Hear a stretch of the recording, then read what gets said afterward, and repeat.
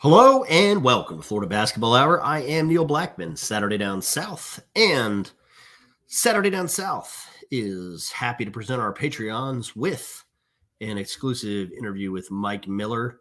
It's really cool to talk to Mike, who is doing a lot of interesting things. Was in the coaching space with Penny Hardaway at Memphis, coached a year of high school basketball quite successfully. It's just done a lot of really interesting stuff, and I think it's just neat to be able to talk to Mike. He's also doing something with Mike's Hard Limeade, where he has a basketball hotline that you can call, and if you need anything from a pep talk to you just want to talk hoops, there is an opportunity to do that with Mike in Mike's Hard Limeade. College basketball fans can simply dial 1-800-TALK-TO-MIKE to reach Mike's Hard Limeade comeback hotline for pep talks, space to scream, game day speeches, all of that directly from Mike Miller to help with their own comeback as they prep for the Final Four, which begins tonight in Houston, or just to bounce back from, say your team's out of March Madness or didn't make it like the Gators. You can all do that. So check out Mike Miller's work with Mike's Hard Limeade too, but certainly proud of all the stuff Mike is doing. His agency is booming, and it was really, really neat to talk to him. So I hope our Patreons enjoy. As always, thanks for your support. Go Gators. I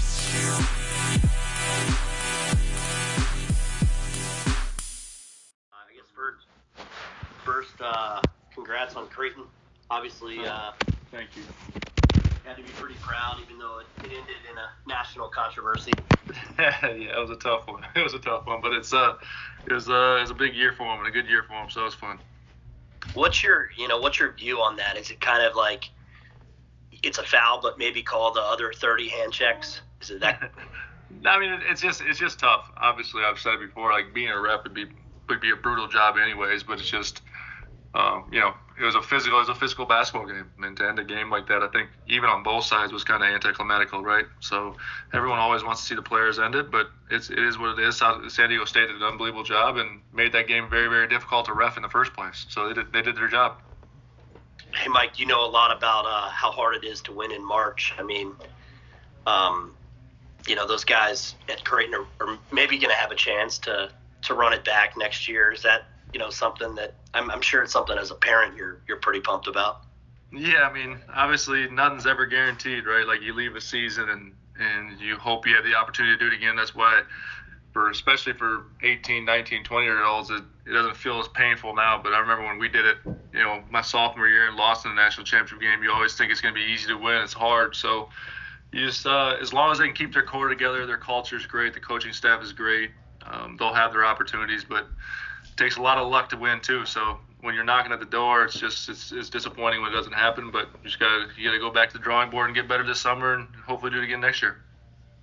Yeah, your son took a chance on a program that Creighton obviously is established. It's been around. Yep.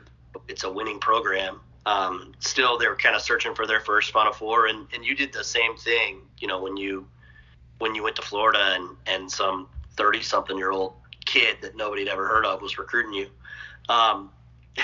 Talk about maybe that process a little bit for you and why you were willing to do that. You think, do you think that is something that it takes kind of a unique person to not want to go to one of these blue bloods and to kind of take that leap of faith?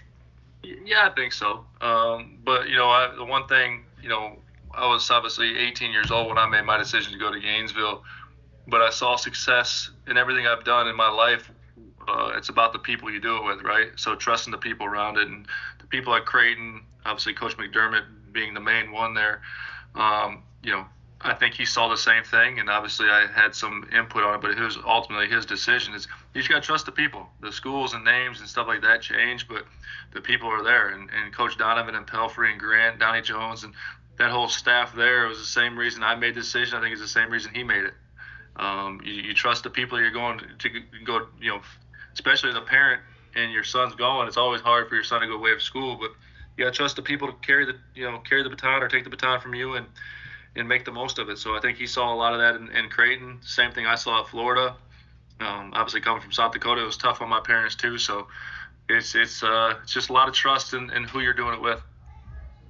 Well, I think you know a lot about cultures of trust. All those years in the NBA, championships with the Heat, and obviously, everybody that you ask will say Miami Heat culture is one of the best in basketball, period, end of discussion. Today, 10 years ago. When did you kind of know, being around those people, that you wanted to get into coaching? It's to be honest with you, when I got done, I wanted to help. I wanted to be a part of something, and a lot of the stuff and the successes I've had ever since I left Miami was a direct reflection of what I learned there, not just as a basketball player, but as how to conduct yourself, how to go about business, how to treat others, how to demand greatness, all those things. And when I got done playing, coaching just was a natural fit for me. So I wanted to help kids. I wanted to give them an opportunity. Was able to do that with Coach Penny at University of Memphis, then 1 year in high school, and so and now even in the agency business, it's really the same thing. It's creating that culture and identity, and make sure you do everything at the elite level. And then that level of mentorship that you've been involved with, whether it's I guess as a Florida guy, you had a relationship with Trey Mann, right? You helped him out a lot, and Yep. Players like that, being able to help young players out, something that really motivates you. Yeah, it does. I mean, at the end of the day, all these young kids, especially the ones that have the opportunity to play at the NBA level or professional level anywhere, is realizing why people make it and why people don't. And I was fortunate enough to make it 17 seasons. And when you're doing it for 17 seasons, you see a lot of talented people come in and out of those doors. And it's really eye-opening, especially as you get older, of why they make it and why they don't. And so for me, it's just, if kids are willing to listen and willing to work and willing to do those things, I want to make sure that they have the opportunity to play 17 seasons. It's not about just making it there; it's about staying there and longevity. So, I think if you're fortunate enough to be in a position that a lot of us have been in the NBA and making it for a long time, if you're not willing to help the people coming behind you, then you really did it just for yourself. And for me to get to where I was and to stay as long as I was, it took a village. So, I'm just trying to do that as well on my end as well.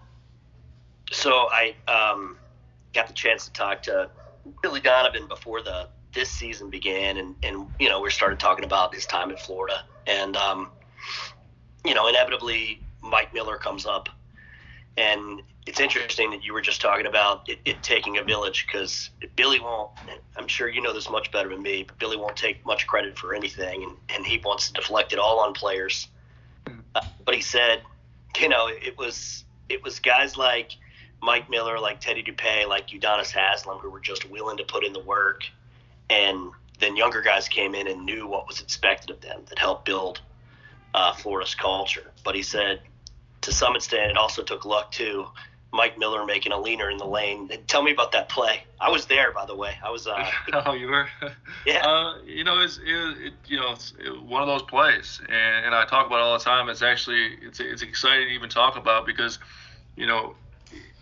as good as Coach Donovan was, and as good as those players were that he brought in, Udonis Haslem, Teddy Dupay, Brett Nelson, Donnell Harvey, you don't know if the shot doesn't go in, or we don't win that game, or we don't make the national championship, like where Florida basketball goes. Now, I'll be the first one to tell you, if it doesn't, I still have all the confidence in the world that Coach Donovan, and his staff, because of what they did, would have taken it places. But you just don't know, right?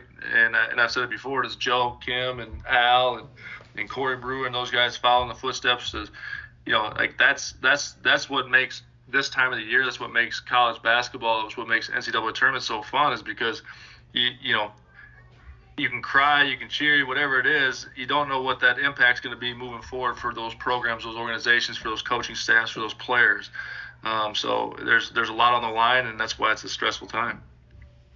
Well, let's talk about what it could mean for a couple of these programs, because this is the craziest, maybe the craziest Final Four in my life. I don't know how you look at it, but obviously you got FAU. Dusty May's just done an exceptional job. Brian Dutcher's been in the business forever. It's great to see them, but you're still looking at the first Final Four for three programs, and then UConn.